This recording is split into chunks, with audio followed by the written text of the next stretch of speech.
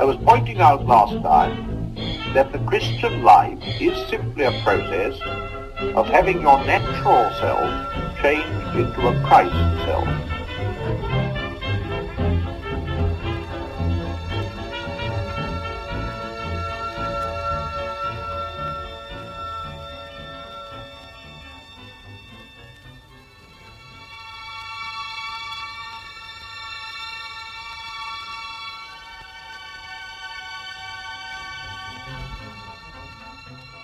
Welcome back to the Inklings Variety Hour, where a handful of Inklings enthusiasts discuss the works of C.S. Lewis, J.R.R. Tolkien, Charles Williams, and other writers associated with them.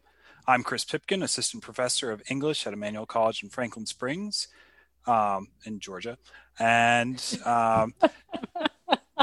I just love that clarity.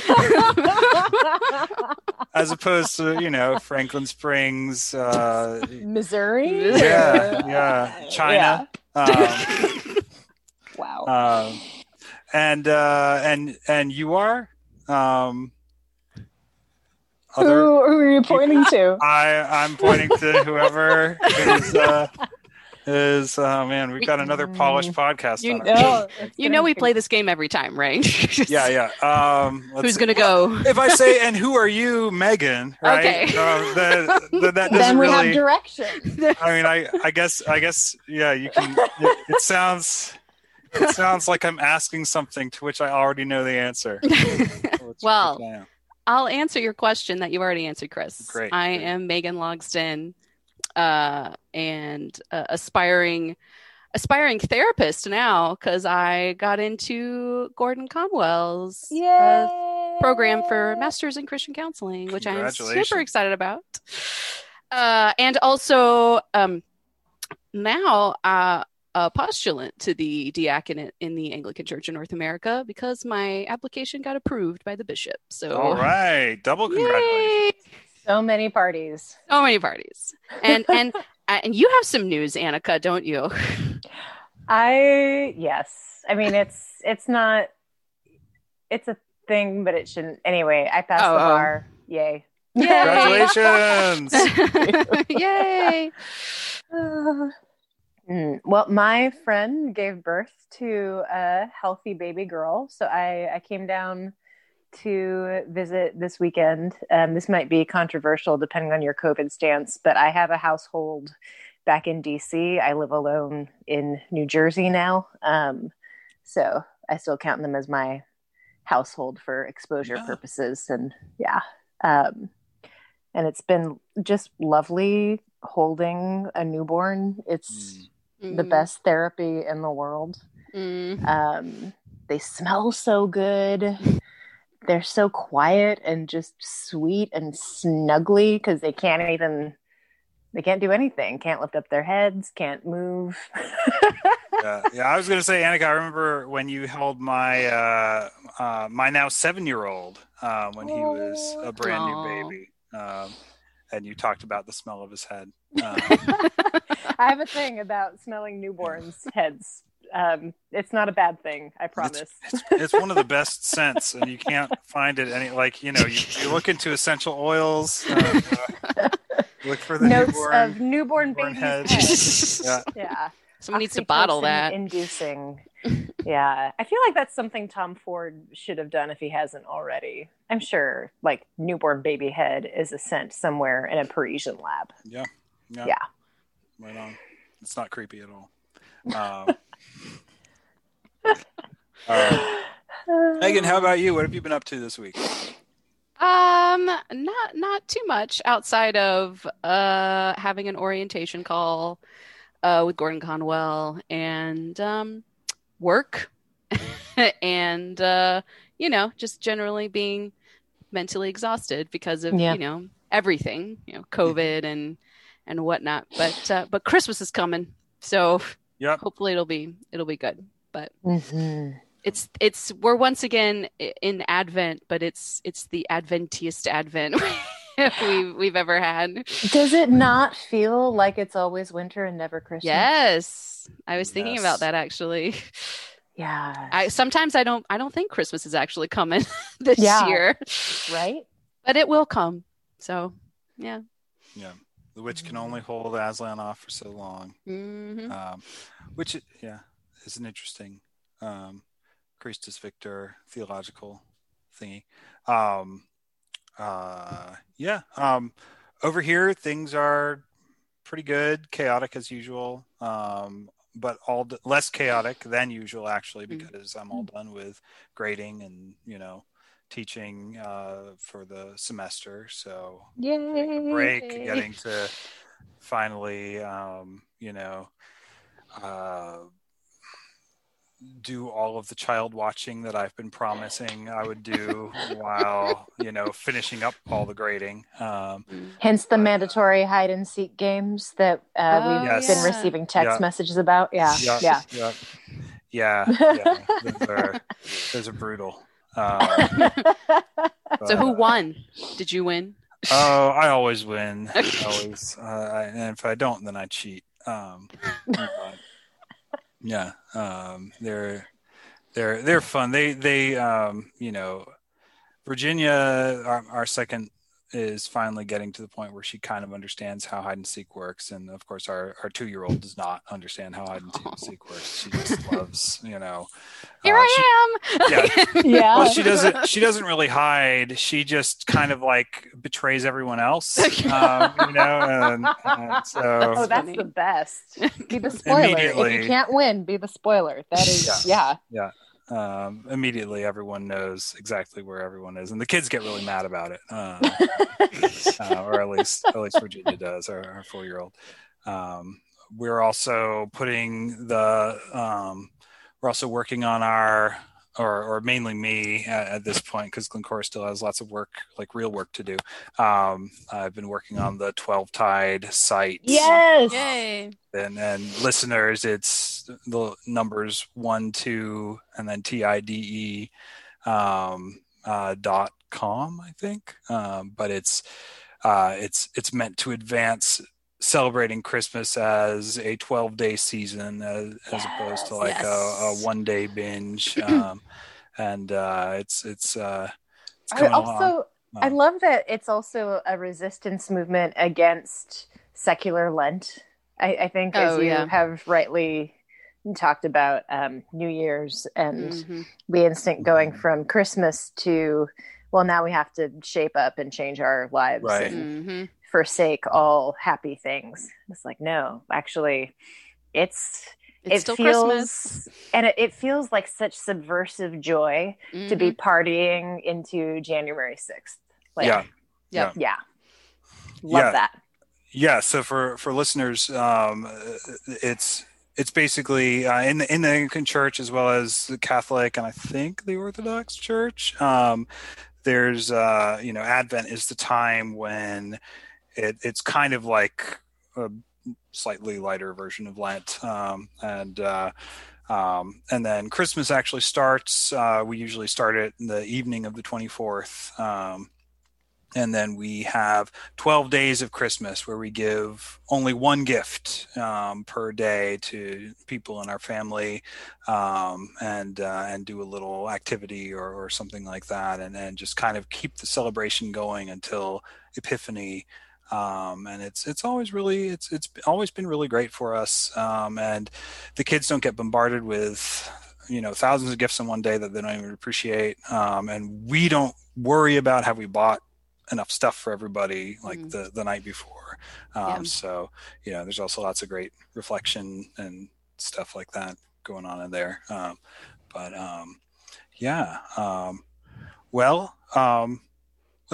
go ahead and dive in.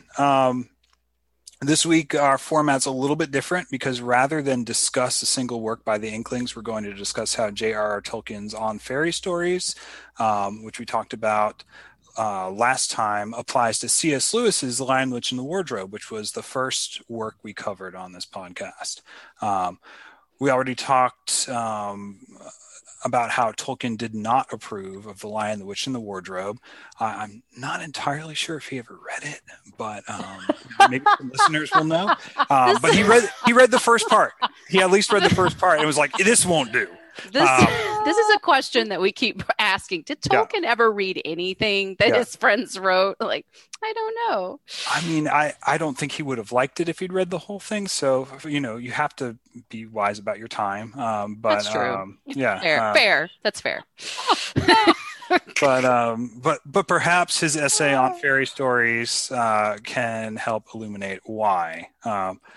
So my first question is probably the hardest because we have to remember what we read a few months ago. What, according to Tolkien's essay, is a fairy story anyway? Well, a fairy story, at least according to Tolkien, most good fairy stories are about the adventures of men in the perilous realm or upon its shadowy marches. So less about actual fairies and more about those of us who are of humankind making it into that realm and the working of that realm upon us for good or evil.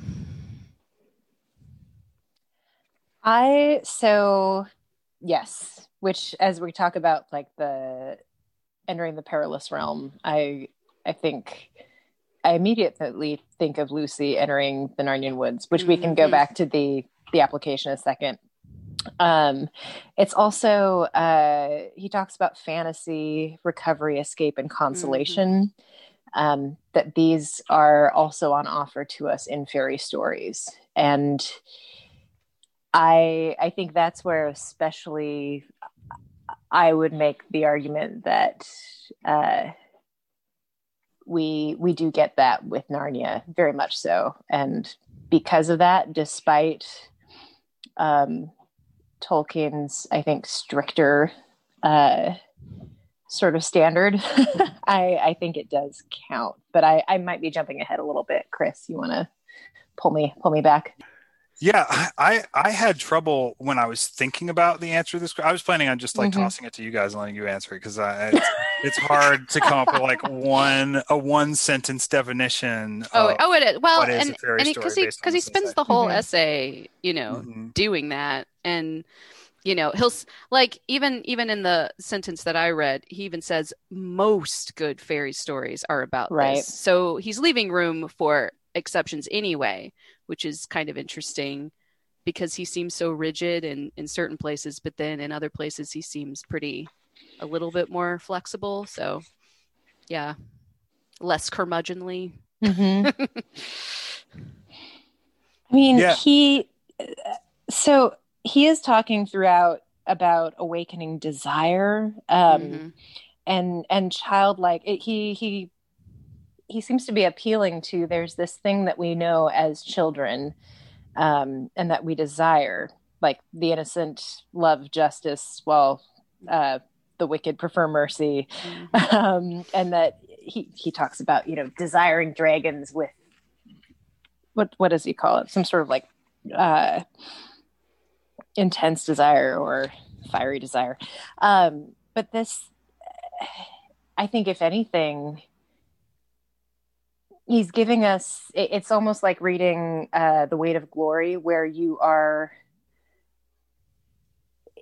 the writing itself is casting a spell, right? And stirring up the desire or the Zengzicht, the longing within you. And I think that longing, he mentions it here. And I think that is so, what all of Lewis's work is shot through with, that I think it totally counts.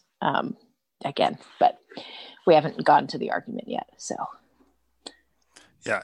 Well, we know what side you'll be on already. I always want to open with my right hook, but yeah. That is fine because I'm not dead set against that answer either, but I think it'll be interesting to talk about. Can we talk about like what he says a fairy story is not, because that might help us a little bit, like define. So, for example, do they always have fairies in them? No. Yeah. Yeah. I think part of what he says is it's because they deal with a kind of otherworldly experience, right? That things are reality is kind of transmuted or transformed in fairy stories, because fairy originally is a realm, right? It's another world, and so these are stories about people kind of encountering another world, or maybe through them the reader encounters another world, or it's not necessarily that there are little people running around or big people running around who are, fairy or elf or whatever. Anything else that they're not? Well, he talks about like Wind in the Willows, right? Like the Beast story. Yes. They're not. He makes that distinction. That's not a fairy story. Which, I mean, that's what a lot, like Puss in Boots he mentions, and a lot of the other stories actually collected in a book of fairy tales. He really wants to distinguish that and make that clear that those do not count. I think at some point he also mentions Alice in Wonderland being a dream story and not a fairy story. Because, well, she dreams it all, so she never actually entered fairy, at least, as far as we understand it. But so stories like that don't count. Traveler's Tales. Yeah, he doesn't like the idea that like Gulliver's Travels should not be considered a fairy story, because even though it has little people and kind of deals with another world, it's purely satirical, right? We're not ever supposed to believe in the Lilliputians or Putians. Right. I never know how to say that. Whereas we're very much supposed to believe that this is true in a fairy tale. Yeah. All right. Well, I don't know that we arrived at a more concise definition of what a fairy story is, but nevertheless, let's go ahead and just talk about whether, our main question, right? Has Lewis, in The Lion, the Witch, and the Wardrobe, written a fairy story as Tolkien defines it? Yes. I will say yes, because it is, I think, very much a perilous realm. I think as a child, I believed in it. So it awakened that desire in me. I believed in it. And the way Tolkien talks about desiring the land of Merlin and Arthur, or the north of Sigurd of the Volsungs, and the prince of all dragons. And he says, I desired dragons with a profound desire. And that sort of keen, piercing desire for Narnia that I think all children have if they've read it. Because when you read it, you do experience the recovery, escape, consolation, I think, very much. And because it acts upon us as a fairy story and it's not a dreamscape, it's not, this is wild and fantastical. And there might be satirical elements in the later Narnia stories, especially about government and boys' schools and books that no one should be reading and books everyone should be reading. Like it's still very real. And I think it stands up as a true Tolkienian fairy story. Yeah, there's a real sense of wonder that, and of course that's like really subjective, right? Like I feel wonder, but maybe as far as I can tell, my 7-year-old does not when he reads Narnia. At this point, I mean, give him time. Give him time. Just give him time. Redwall's good though. Yeah, I do like Redwall. It is. But to me anyway, I always feel a sharp sense of wonder when I read certain, passages in The Lion, the Witch, and the Wardrobe, Narnia in general, but specifically also The Lion, the Witch, and the Wardrobe. Yes. Yeah, there is definitely, like you were saying, Annika, eucatastrophe that happens, or at least almost definitely. I still want to sound you all out about how exactly is it true eucatastrophe or not?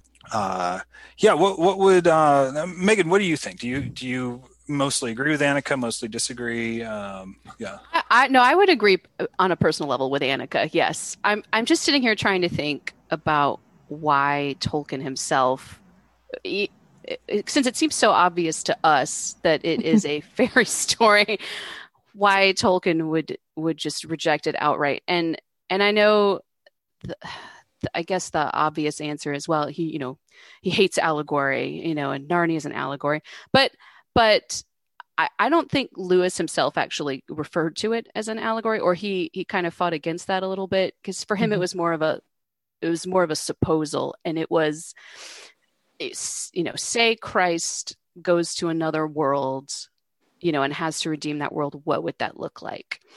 And so maybe that's where Tolkien gets hung up, in that Lewis is, it seems maybe to him that Lewis is trying to write something that is that he think, I don't know, I want to say that he thinks is actually happening, but that's one of Tolkien's qualifiers for writing a good fairy story again. So it's like you just keep coming up against all of these reasons for why didn't you like Narnia, Tolkien?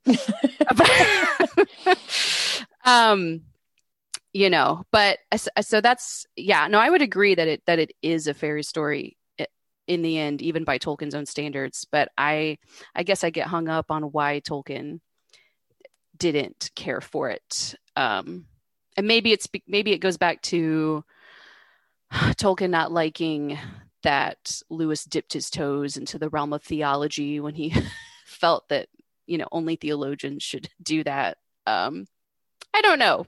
I really don't know, but maybe we'll never know until one day we can ask Tolkien, why do you hate Narnia so much? Maybe in heaven he's healed. Maybe his heart is open maybe. to Aslan. I mean, especially if Aslan is voiced by Liam Neeson. Don't even. I'm sure Tolkien would love that. Oh my gosh. I'm sorry. Okay. Bringing it back. But yes. No, the short answer is yes. I agree that it is a fairy story because it has all the marks. But I think probably the hang up for Tolkien is that the supposed eucatastrophe at the end with Aslan isn't so much an indirect pointing to Christ.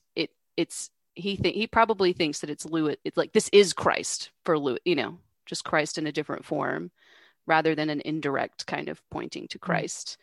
Maybe it's too on the nose for Tolkien. I think that's right. Oh, can we find the part where Tolkien discusses eucatastrophe? 77, 76. Let's see. So he's coined this term eucatastrophe, which just means a good catastrophe. In this essay, and he says that the sudden turn toward a happy ending points indirectly toward the gospel and the resurrection of Christ. Mm-hmm. So he says, let's see. Mm-hmm. It is a sudden and miraculous grace, never to be counted on to recur. It does not deny the existence of discatastrophe, of sorrow and failure. The possibility of these is necessary to the joy of deliverance.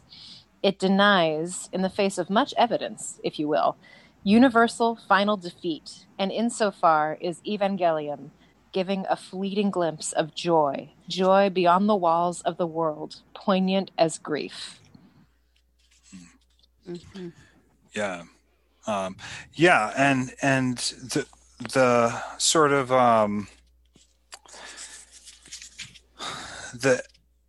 and that's in the epilogue, right? And that comes right after. Actually, that's right before the in epilogue. the essay. Oh, sorry about that. Yeah. Okay. Yeah. Okay. Yeah. So in illustration, right, he brings up the Black Bull of Norway, right?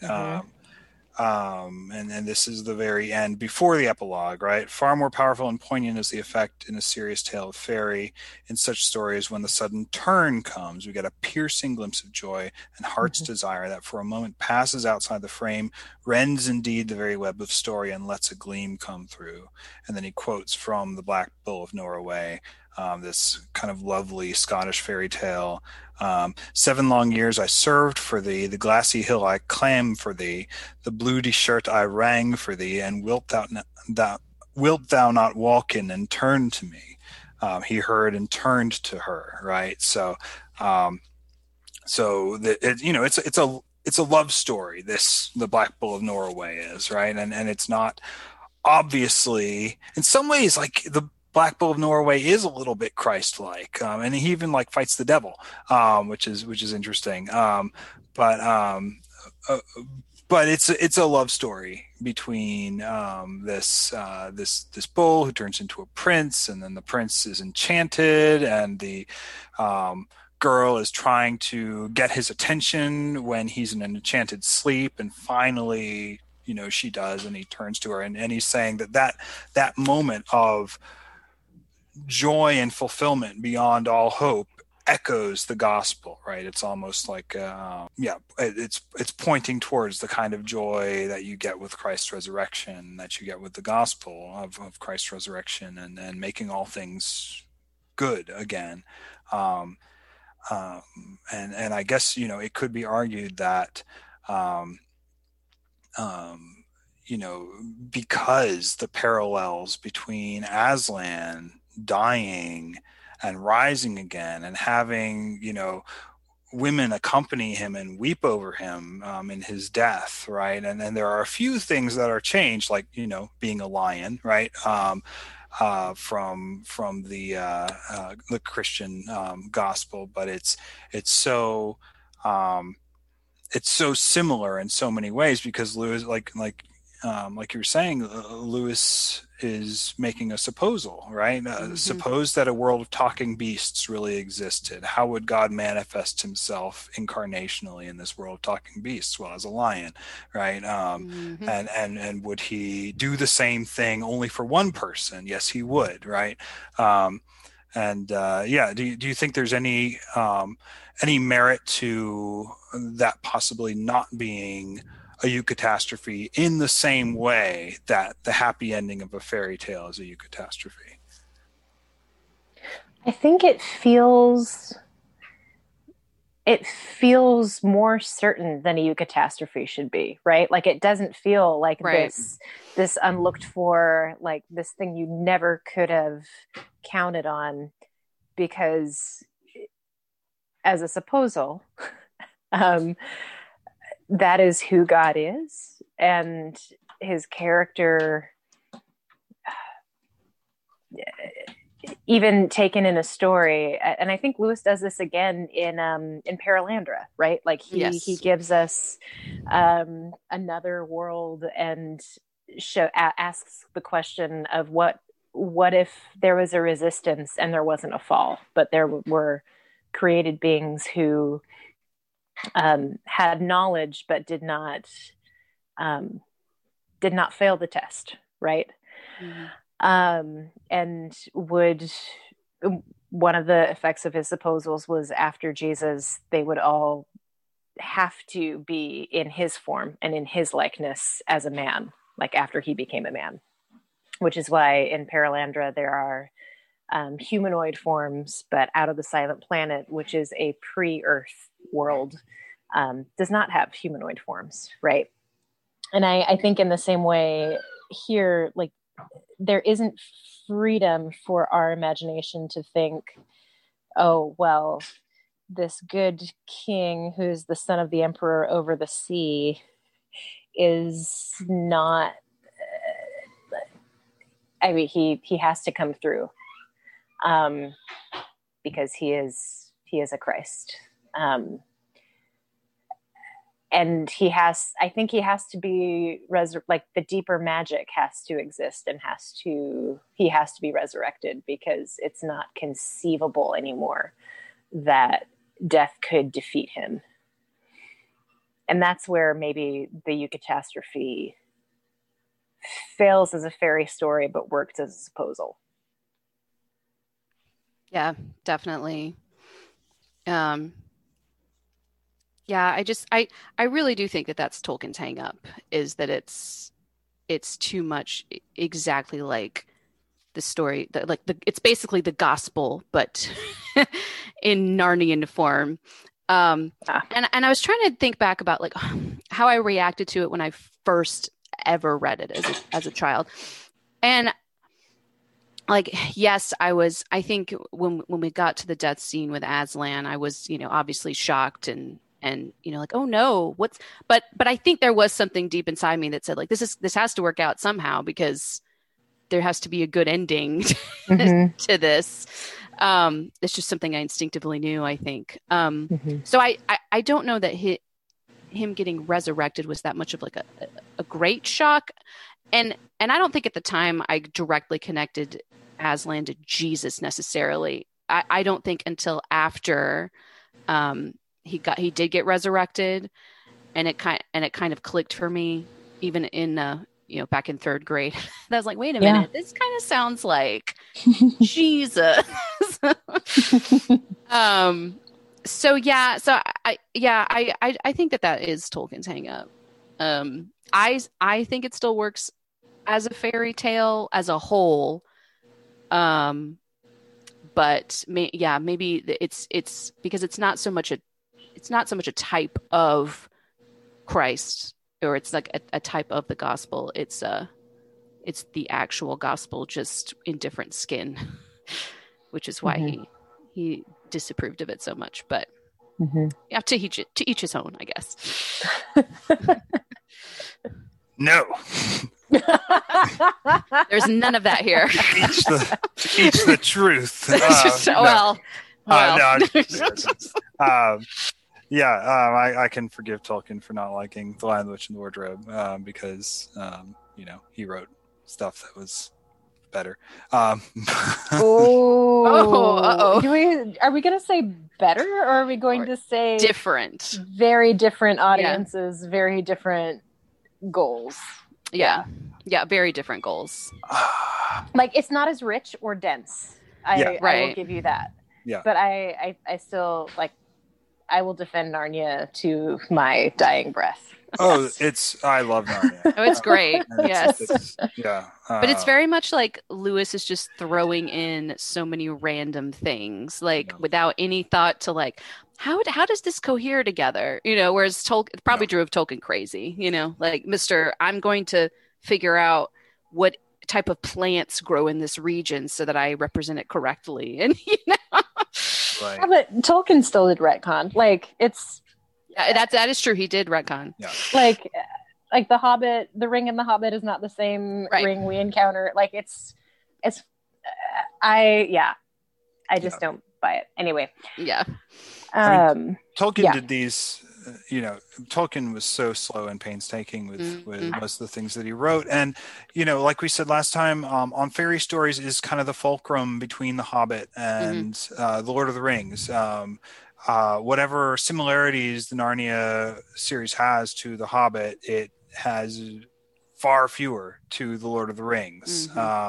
And it seems like Tolkien is definitely, by his own admission, sort of saying The Hobbit was not a prime example of a fairy story. We're going to write a fairy story for adults. It's just an accident that they happen to be intended for kids, I'm going to write a real tale that might have been true, that commands secondary belief, for adults, and it's going to have so much, richness to it, and none of this sort of winking that I do in The Hobbit, right? And Lewis has all that, he winks like crazy at the at the reader, right, which I kind of like, but yes, obviously it's delicious. It's great. And like I think Lewis really is the only one who could have pulled something like that off, just making all of these asides, and like, because she's just so, for lack of a better word, jovial.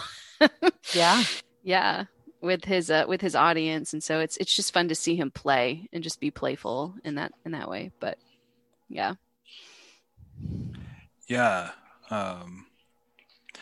Yeah. So, I mean, thinking about this question some more. I mean, obviously, Lion, the Witch, and Wardrobe has a eucatastrophe, so we have to talk about it, or something like a eucatastrophe, right? So we need to talk about whether it fits or not. But the question doesn't really make a difference as to whether or not it's classed as a fairy story, because there are, like, he talks about Sigurd, right, as an example of a fairy story, which is definitely full of catastrophes, not as full of eucatastrophes, right? As and a lot of other things that he would call fairy stories, because they come from folklore, and they are part of myth, right? Do not have this sudden joyous turn, right? And he's talking about a particular subspecies of folktale that doesn't just end tragically, right? When he talks about the eucatastrophe and the way that these folktales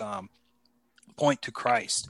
But even if we decided that The Lion, the Witch, and the Wardrobe did not really have a real eucatastrophe, it still wouldn't really disqualify it from being a fairy tale. Yeah. So we win. Yeah. Yay, us. Take that, Tolkien.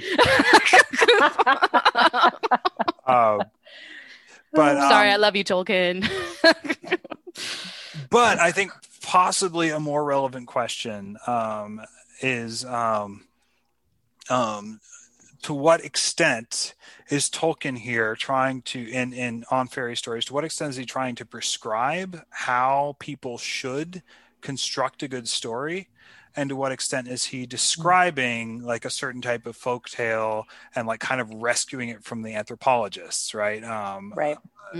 So, like, can his essay actually be used as like, hey, here are some instructions on how to write a good, fantasy story? Or is he just kind of describing like, hey, in the past, here are the types of stories that, that we want to have anthologized in Andrew Lang's, Purple Book and Blue Book and whatever other color book. Lilac. Yeah. The Lilac book, yeah. Yeah. I do. Yeah, I do think there is that going on. I think there's also, though, so many hints and things where you get at the outlines, like when he talks about elemental things, like the best stories. He talks about what's the line where he ends with bread and wine, which is also shadowing Eucharist and eucatastrophe. Yeah, the quality of strangeness and wonder. Yeah, I'm not going to be able to find it, but I've got it. Oh. Yeah.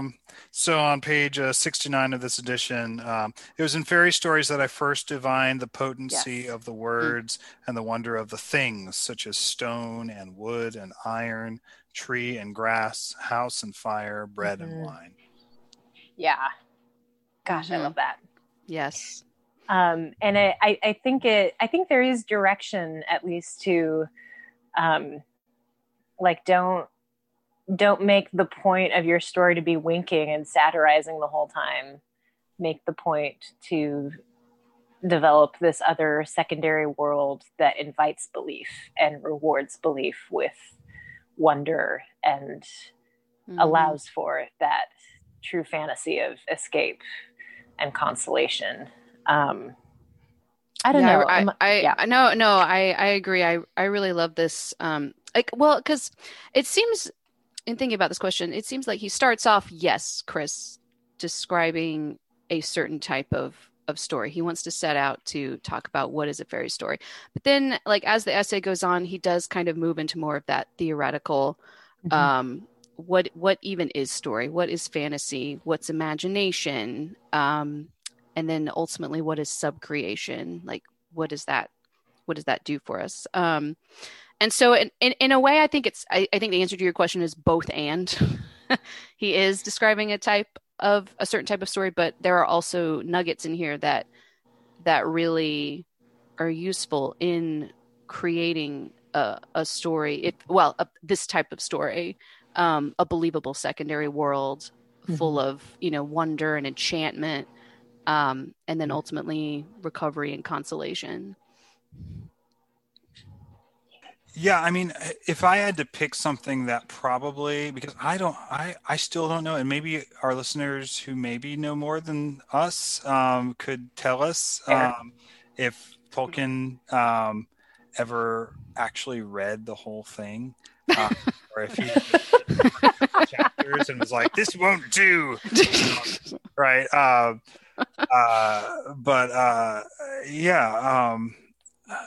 I mean, I kind of feel like the thing that he's objecting to in Narnia is after going on his odyssey from writing books mainly geared toward children to writing books much more geared to adults, like the Lord of the Rings and Silmarillion and others, to find something that Lewis just wrote so quickly, and that obviously has some pretty big consistency problems, right?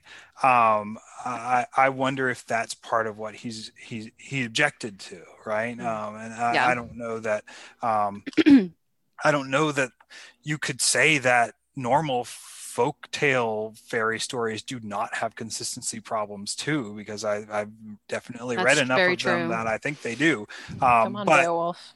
Yeah. When he's being prescriptive, though, in on fairy stories, he's kind of saying that it should command an inner, it should command secondary belief through inner consistency, right? At least this is but I think the question then is how consistent is consistent, right? Like right. I believe in Narnia, and the magic and the weirdness of it when the professor is like, well, of course it wouldn't work that you would get in anytime you wanted to, right? Like it, and you can't just, and I think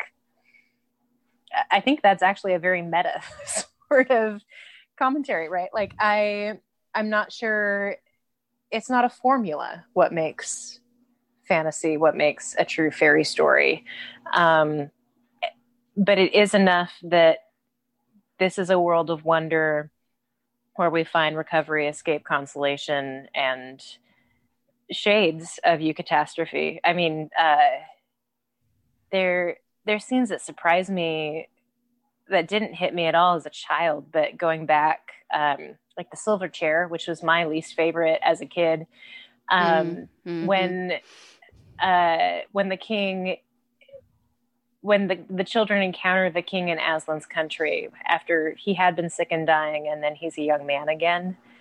And Lewis is so good with anything touching on heaven or healing or, that sort of longing for God and longing for heaven. That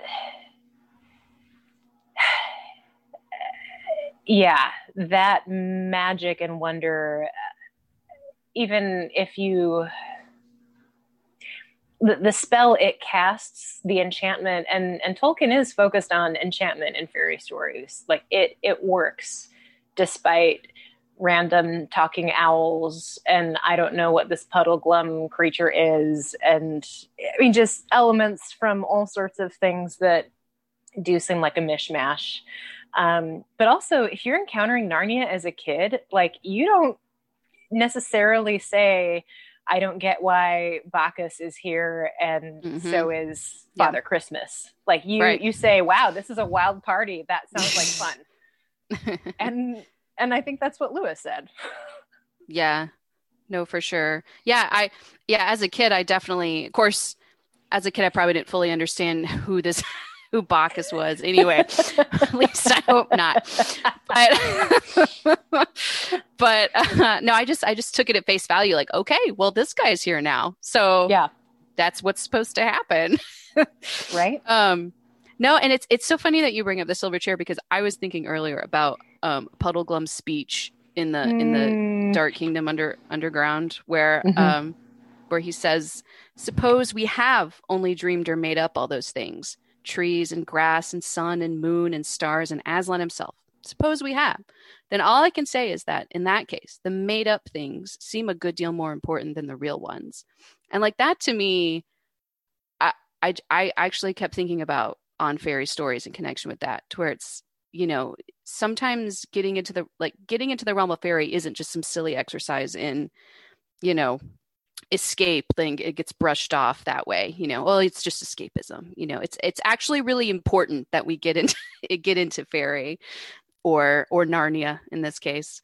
Yeah, that's funny that you brought the silver chair, but yeah, I was totally thinking about that earlier. I love that synchronicity. Yeah. Yeah, I mean, I think at least as far as this book, Lewis didn't quite know what it was he was creating at this point, right? And you could say the same thing about any author, right? You could say the same thing about Tolkien with The Hobbit, for sure, right? And Tolkien with any of the things that he wrote, at least at first, right? The first Harry Potter book. Yeah. Right. I mean, really anything, right? Where you have to then go back and explain why the things are different in the first book from the, explain why Jadis is from Charn and the Magician's Nephew and descended on from Lilith, Lilith and the Giants. In The Lion, the Witch, and the Wardrobe. So yeah, for sure. I think probably. And we've talked about this before, what Tolkien was objecting to was a bunch of different mythological creatures shoved together in one space, some from northern, some from southern myth, and not really behaving the way that they do in these original myths, right? Which he just kind of didn't think fawns were an appropriate thing to put in children's books at all. They're all under the reign of Aslan. Right. It's fine. It's baptized paganism, everybody. Yeah. I can't stress that enough, okay? But yeah, so I think probably for him that was so jarring that it did not command any kind of secondary belief, because he's like, what is this crazy friend that I was once closer to?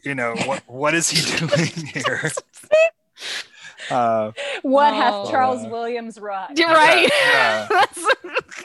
Yeah. It all started with that hideous strength, and it just went downhill from there. Yeah.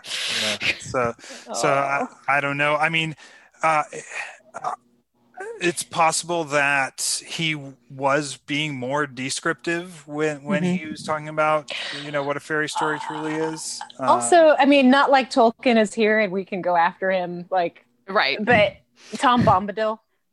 I mean, right? If you want to say something that jars and takes you out of all belief, having the spirit of Oxford, who apparently like I've tried to figure out, is he a Maiar? Is he like, I really don't know.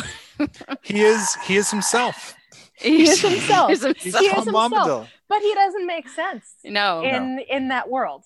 And Tolkien kept him in there, which, kudos to him. But like, I don't think he gets to then criticize Lewis for throwing in Greek and Norse myths.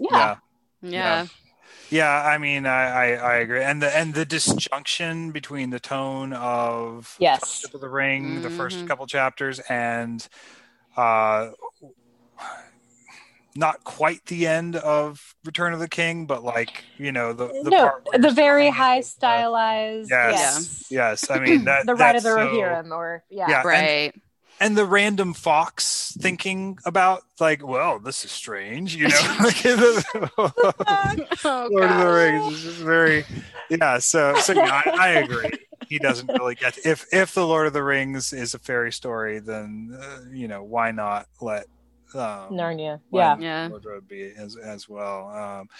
I still have questions about that, but I didn't think we would actually, completely resolve it. Well, we'll talk about some other connections, but first, I'd kind of like to introduce one of our first sponsors. a company called Jackbot. So if you're anything like me, you're familiar enough with C.S. Lewis's beliefs that you know what to think about the controversies of his own day, from vegetarianism and vivisection to teetotalers and telephones. But some of the political and social issues of our own day can be a bit trickier. I, for one, have often found myself at a loss discussing issues like COVID-19, the rise of China, or the Green New Deal. And while I've scoured Lewis's writings, I can't easily apply what he says in his letters and essays to what's going on now. Because of this, I often find myself in the embarrassing situation of having no opinion to share on social media, parties and gatherings, or when I'm yelling at the television. That's why I'm so glad there's Jackbot. Jackbot is a fully automated bust of C.S. Lewis programmed to give you Lewis's opinion on any modern topic. Using algorithms based on his own extensive writings and interfacing with our own 24-hour news cycle, Jackbot is programmed to hold forth in any number of current hot topics, from abortion to the Electoral College to Brexit. I've often suspected I could guess what Lewis would say, but now I can be sure. Best of all, I don't even have to express these opinions myself. I can simply bring Jackbot along with me, and he will speak boldly on these issues in a booming, RP-inflected voice that will make you the envy of any party or gathering where politics is being discussed. Jackbot can also interface with your social media accounts, expressing your opinion for you with C.S. Lewis's trademarked wit and effervescence. But what happens if you don't like some of the answers Jackbot's algorithm finds? It's no problem. Jackbot can also be customized to fit your own political, philosophical, and religious preferences. Do you tilt a little to the left? Well, simply mute Jackbot's chauvinistic and anti-Rousseauian leanings, and Jackbot will stick to condemning cutting down trees, owning cars, and other such forms of so-called progress. Are you passionate about the free market? You can switch out Jackbot's outdated Burkean and Romanticist leanings for something a little more Thatcherian, while listening with perfect agreement to his condemnation of socialism. But what if you're disagreeing about religion rather than politics? That's no problem either. If you are a Roman Catholic, uncheck the Ulster Protestant box and listen to Jackbot wax eloquent and about confession, the sacraments, and purgatory, and how he totally would have become an RC if he'd been thinking straight. Are you Calvinist? Just put Jackbot in tulip mode, and he'll only emphasize the doctrinal points compatible with yours, refraining from embarrassing comparisons between belief in total depravity and devil worship. Pentecostal? You can program him to simply repeat his transposition essay over and over again, but for goodness sake, do not feed him any tobacco or alcohol, even if he begs you. And now for a limited time, you can use promo code INKLINGSHOUR to get 10% off. Just go to jackbot.com/inklingspod. That's jackbot.com/inklingspod. Jackbot. Don't think. He'll do it for you. From the makers of JesusBot. All right. Well, now that we've heard from our sponsor, let's go ahead and talk. Gotta get me one of those. Yeah. I know. Yeah. Where do I sign up, man? I think all that information was just shared. Very clear. Yep. Very clear. Yes. You can re-listen to this podcast. Over and over again. So, please listen. Download it so many times. Yeah. So, what are some other connections you all were noticing between The Lion, the Witch, and the Wardrobe and On Fairy Stories?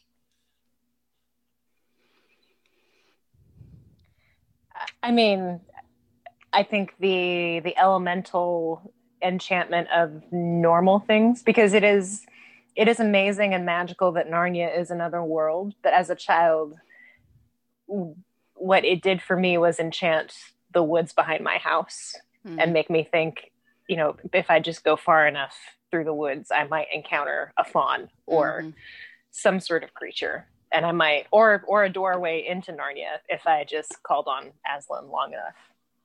This sadly never happened. I really tried. Same. Opening all of the doors. We didn't have a wardrobe, but if we had had one, I probably would have tried it every single day, just in case. Yeah. Yeah, I mean, there's a story. I think he replies in one of his letters to like a mother who, whose son like tried so hard to get into the wardrobe that he like chopped out the back of the of his wardrobe or something like that. With the I don't remember if that's one of his letters or if that's just a story that someone. But yeah, people. Apparently this commands enough of a secondary belief that like children very sincerely try to get there to Narnia, right? I wonder if part of that is just like Lucy kind of recognizes in Voyage of the Dawn Treader. I wonder if the thing that lends it that consistency is ultimately Aslan. That there's a revelation of the character of God through the character of Aslan that seems so real. Yeah. Yeah, well, I think so real and so desirable, right? Like it's not, he writes fairy stories were plainly not primarily concerned with possibility, but with desirability. If they awakened desire, satisfy it while often whetting it unbearably, they succeeded. And that's where I think Lion the Witch in the Wardrobe hits it out of the park. Like it for me became, I think, what Arthur, because I didn't encounter Arthur until like college. For me, the Narnian stories were what lived in my imagination as this other world, and that was very much to be desired with profound desire. I was thinking too about Tolkien's discussion of enchantment and how that relates to specifically like magic, the White Witch versus Aslan. And I think the primary difference is that even though, yes, the White Witch, I guess in a way, does enchant Edmund, it's temporary and doesn't ultimately satisfy his desires, whereas Aslan is the ultimate satisfaction. And so his magic, if you want to call it that, is distinct from the White Witch's. And in the same way, that's kind of what Tolkien is talking about in his essay, where enchantment is something that stays with you, and it does ultimately satisfy your desires, whereas just like he contrasts that with, I guess, the I think he calls them scientific magicians. And so it's more about just like the process and less about ultimate satisfaction of desire. Yeah, I think that's a great point. And I was thinking about that as well.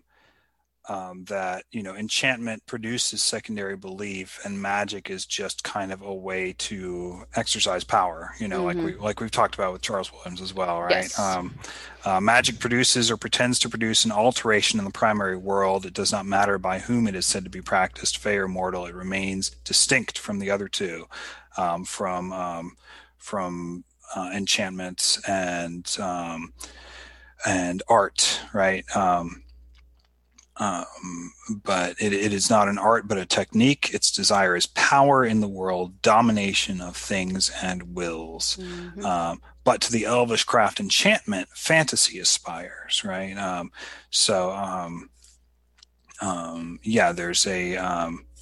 There's definitely like a resonance between the way that the White Witch practices her magic, right, basically to gain power over people, right, and the way that even the deeper magic from before the dawn of time works, right, which is he's yielding up himself to the White Witch's, and essentially becoming powerless, but that works a kind of enchantment on the nature of things, on people's hearts, most of all.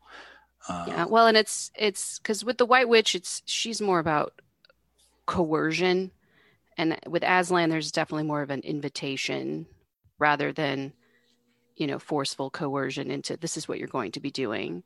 Mhm. Yeah. And with the witch, it's like, yes, she doesn't technically force Edmund to come back to her castle after he leaves their first meeting in this life, but he's basically ensnared by, again, that temporary satisfaction of desire with the Turkish delight and the hot drink and the promise of, being a king in Narnia one day.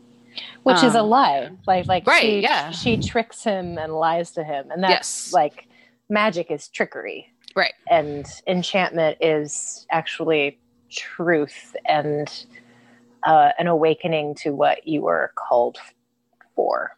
Yes. Yeah. Yeah. Yeah.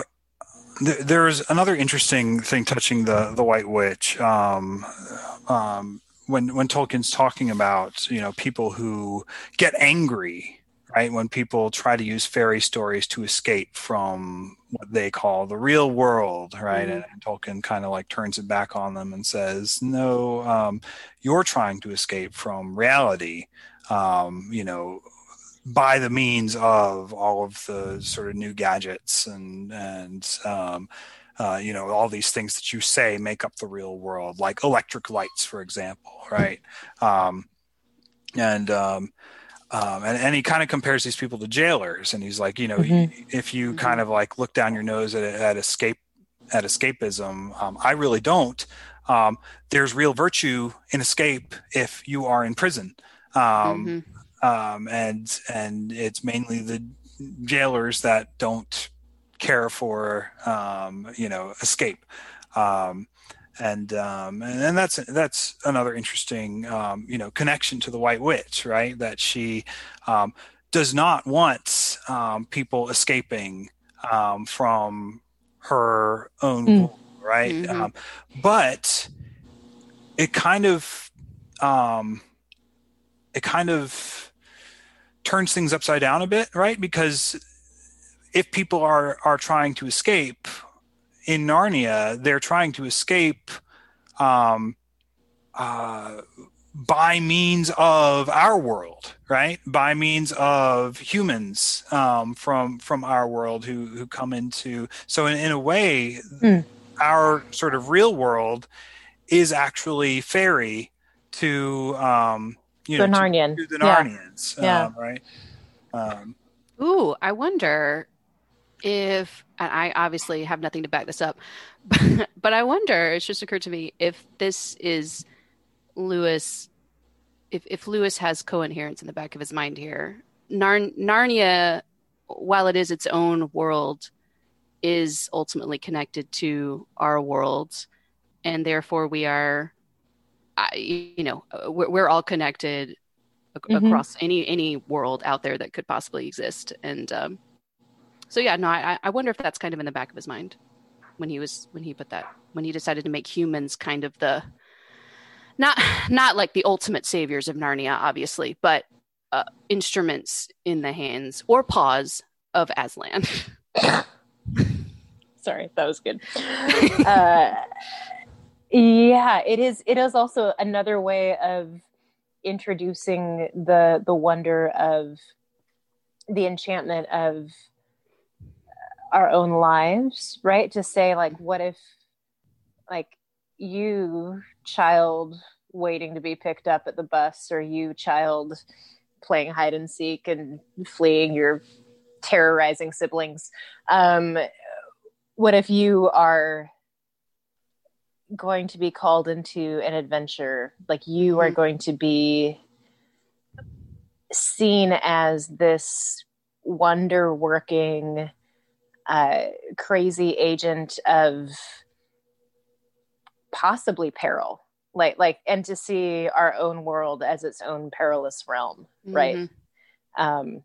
Where adventures can come to us and we can bring greater calamity even. I mean, thinking just about like Diggory in The Magician's Nephew. And I know, I'm sorry, we were supposed to just limit this to Lion, the Witch, and the Wardrobe, but it's too hard not to like jump all over Narnia and the different tales. But how he was just trying to get rid of a local problem with Uncle Andrew, and he ended up bringing evil to an entire world, which is very like shocking to a 6-year-old reading a story of young 6-year-olds. Yeah, I mean, I think on that same note, there's a there's a way that we're able through Narnia to recover the strange and sort of wonderful aspects of our world. Very similar to what Lewis it's very similar to what Tolkien is talking about, and when he's talking about recovery, right? So there's this one of these first conversations between Lucy and Tumnus, right, where Lucy's telling Tumnus, I got through the wardrobe in the spare room, said Lucy. Ah, said Mr. Tumnus in a rather melancholy voice. If only I had worked harder at geography when I was a little fawn, I should no doubt know all about those strange countries. It is too late now. But they aren't countries at all, said Lucy, almost laughing. It's only just back there. At least, I'm not sure. It is summer there. Meanwhile, said Tumnus, it is winter in Narnia, and has been for ever so long, and we shall both catch cold if we stand here talking in the snow. Daughter of Eve, from the far land of Spare, where eternal summer reigns around the bright city of Wardrobe, how would it be if you came and had tea with me, right? And even like what he's doing there with these perfectly ordinary things like a spare room and a wardrobe, right, are becoming these kind of fantastical places to the Narnians, right? And it's very similar to what he's talking about, to what Tolkien is talking about when he talks about Morifok, right?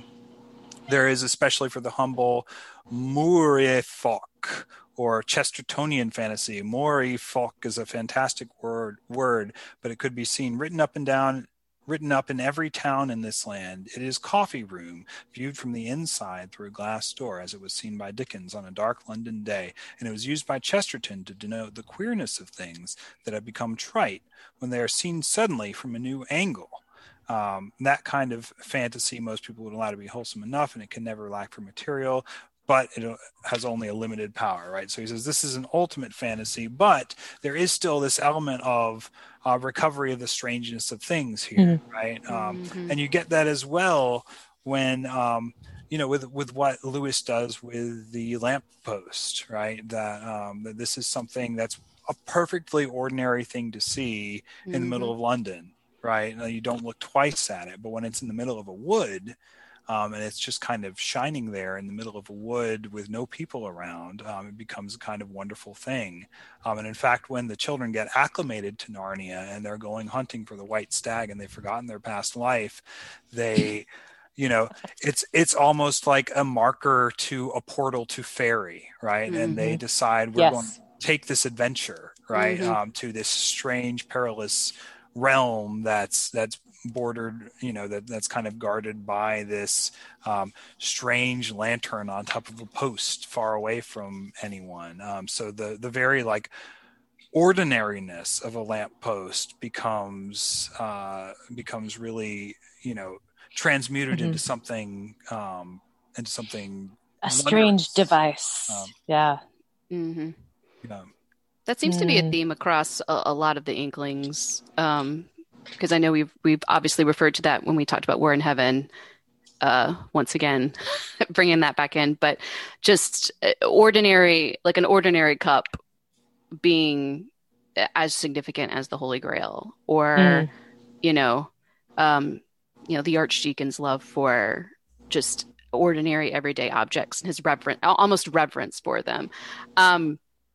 Yeah, I think because there is some of that like enchantment of, this was made, this is created, and everything has significance.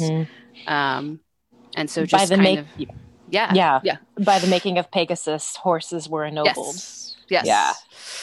Exactly. Actually, fairy stories deal largely, or the better ones mainly, with simple or fundamental things, untouched by fantasy. But these simplicities are made all the more luminous by their setting. It was in fairy stories that I first divined the potency of the woods and the wonder of the things. Yeah. Yes. Yeah.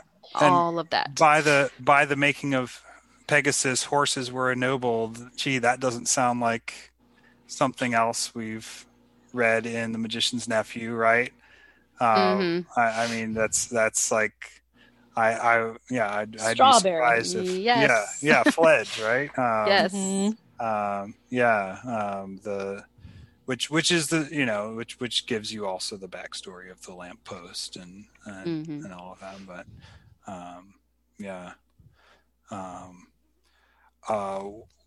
one other thing I wanted to mention, and this doesn't really have anything to do with whether or not this qualifies as a fairy story or not, but I thought it was interesting.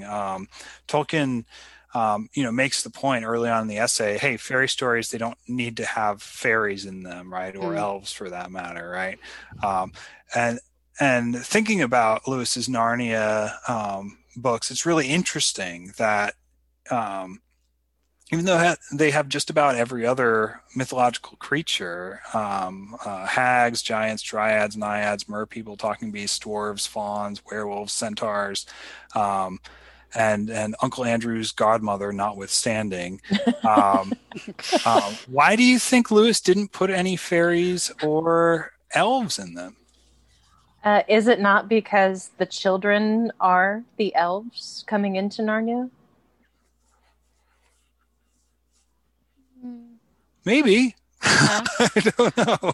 Or maybe, maybe he read on fairy stories and he said to himself, hey, fairy stories do not have to have fairies or elves in them. So I'm maybe to appease Tolkien, I will not put any fairies or elves in here. No, but the purpose, the fairies themselves are the inhabitants of the perilous realm, right? Like the original, and the danger, is the beauty breaking in on us at any point. In Narnia, it's the inverse of, you might break into the beauty and you might invade it, or be taken up into it, right? That's true. Yeah. And that's, I think you can make the case that is the role of fairies and elves, and here, unless you just want to say, well, in Narnia, kind of everything you encounter is in that role. No, I think you're onto something. Because Tolkien's qualifications for the perilous realm is that the danger comes from the realm itself, but clearly with Narnia, at several points, it's the danger coming from outside, from causes outside of Narnia itself. Kind of the same with like with Paralandra too. The danger comes from outside of Paralandra itself. It's when Weston shows up and everything starts going wrong. But kind of in that same vein, I think that seems like, Lewis is more concerned with that. So maybe that's another reason Tolkien objected to Narnia being a fairy story. Yeah, maybe my sense was just that, like, and I like Annika's answer because it's more imaginative. I was just kind of like, well, probably Tolkien had the market cornered on elves, and if Lewis had tried to put them in, he would have gotten like twice as angry at his friend. I don't think it would have stopped Lewis. No, maybe, right? Like, by the market cornered, I just mean that he had written elves so well that you literally, if you were the type of inkling who appreciated elves, which they didn't all,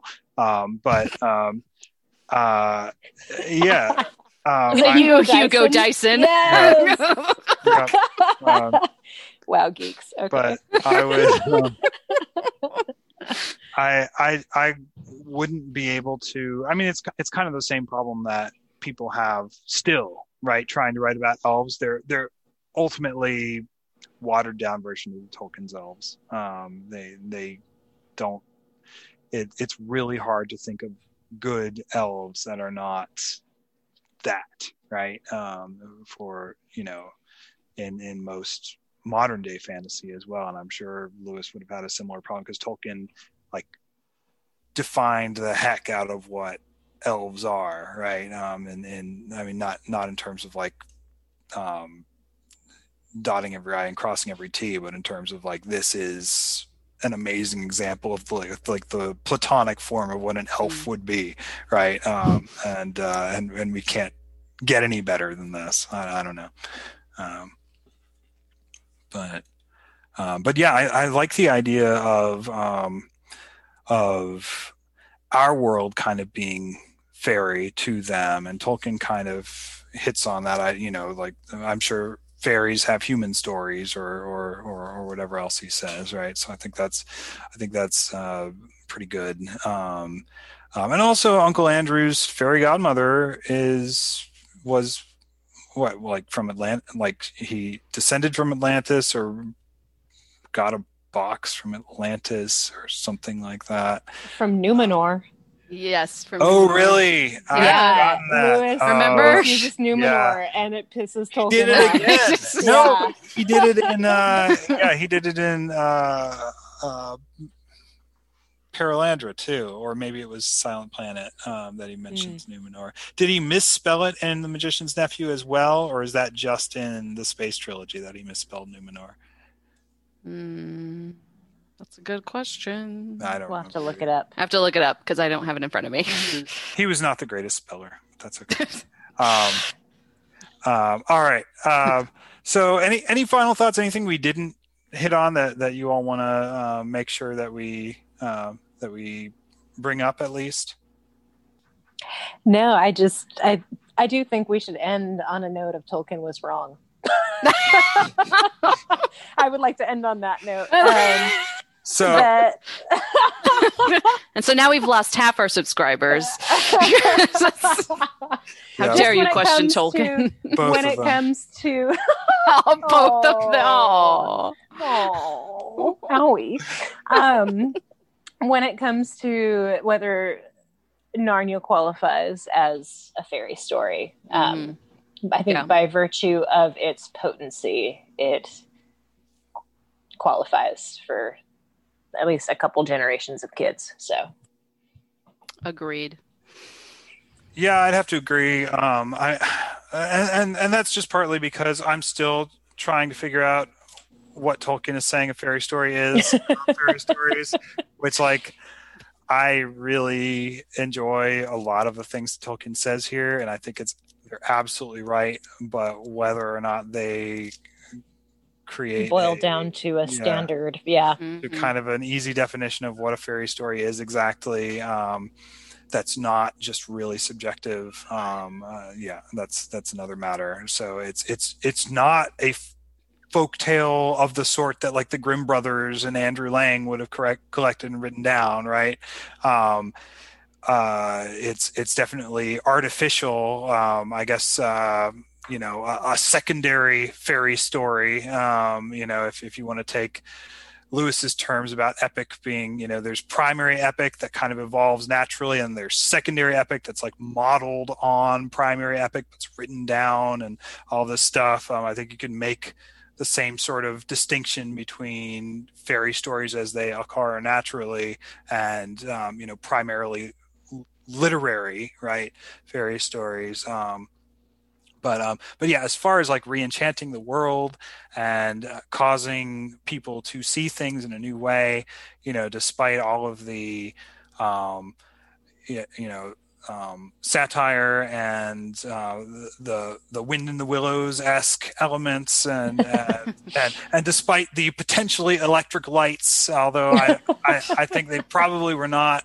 The wardrobes probably a good old fashioned, not wardrobe. The lamp post was probably a good old fashioned lamp post, right? That needed You to be mean lit. gas? Yes. Yeah, yeah, yeah. Which we had a bit of a debate about whether or not the lamp post actually is lit and when it is, because in the when Lucy first sees it, she says it's lit, and then when they encounter it during the hunting of the white stag, they say if it were lit, it would not give light to anyone, right? So, yeah, that's interesting, at least to me. But yeah, all that to say, it re-enchants the heck out of a lamppost, and that's what I need my books to do. So yeah. What do you all? What should we do next time? Father Christmas, give me some money. Yeah, I think letters to Father Christmas. I think we need to have more tender eyes towards Tolkien. Yes. Sounds good. Yes. Sounds good. Yes. Which means I need to get myself a copy of that. Yeah, it's relatively cheap on Kindle if you if you want a copy of letters of the Father Christmas letters. It was it was. Oh no, I don't do Kindle. Oh, okay. Fitting for an Inkling enthusiast. I commend you. I do books. Oh, I see. Which means I run out of room real fast. Yeah. Do you also not do zip pulls? No. Sorry. Tolkien talks about zip pulls on Fairy Stories. And Lewis, I think if I have this right, he refused to wear clothes with zippers and only wore buttons. Okay. Yeah. No, I very definitely Amish. I have clothes with zippers on them, so yes. Okay. Yeah. And I also drive an automobile, so Wow. I do.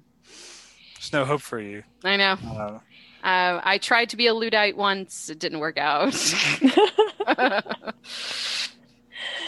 Well, I am very thankful for the technology that lets us have this conversation over the internets, and very thankful to share thoughts and hear your insights today. Yeah, yeah, me too. Thank you all. Yeah. Look forward to the next time. Yeah, me too.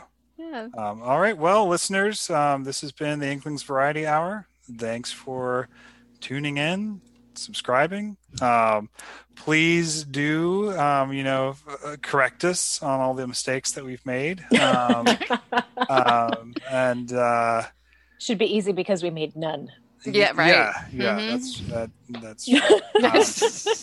So, our email address is, what is our email address? I don't have it. It's inklingsvarietyhour@gmail.com. Oh, okay. inklingsvarietyhour@gmail.com. Yeah. Do people email us? No. Please. We have hopes. Just saying, y'all. Oh my god. I monitor it. But no when one they emails. do, we will be ready. Great, thanks. I'm really. We glad also have a Facebook page, guys. If you would like to go over there and like it. Yeah. Leave us a review on iTunes. Yeah. All that stuff. If you want this kind of quality amazing quality content. It is. That's right.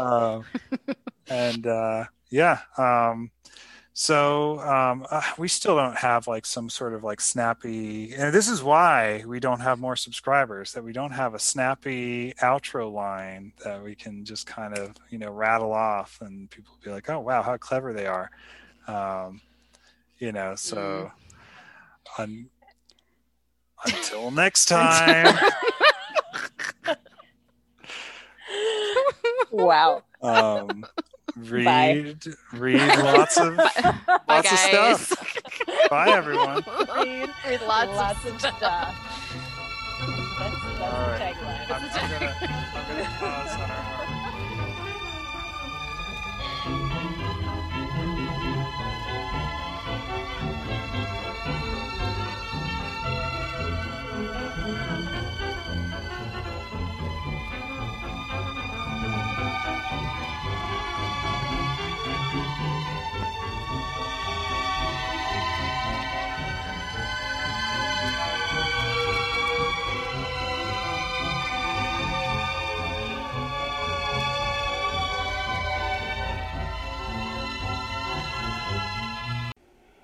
first encounter full of joy, unscheduled on the Gießen fan, with here an addict of Tolkien, there a Charles Williams fan.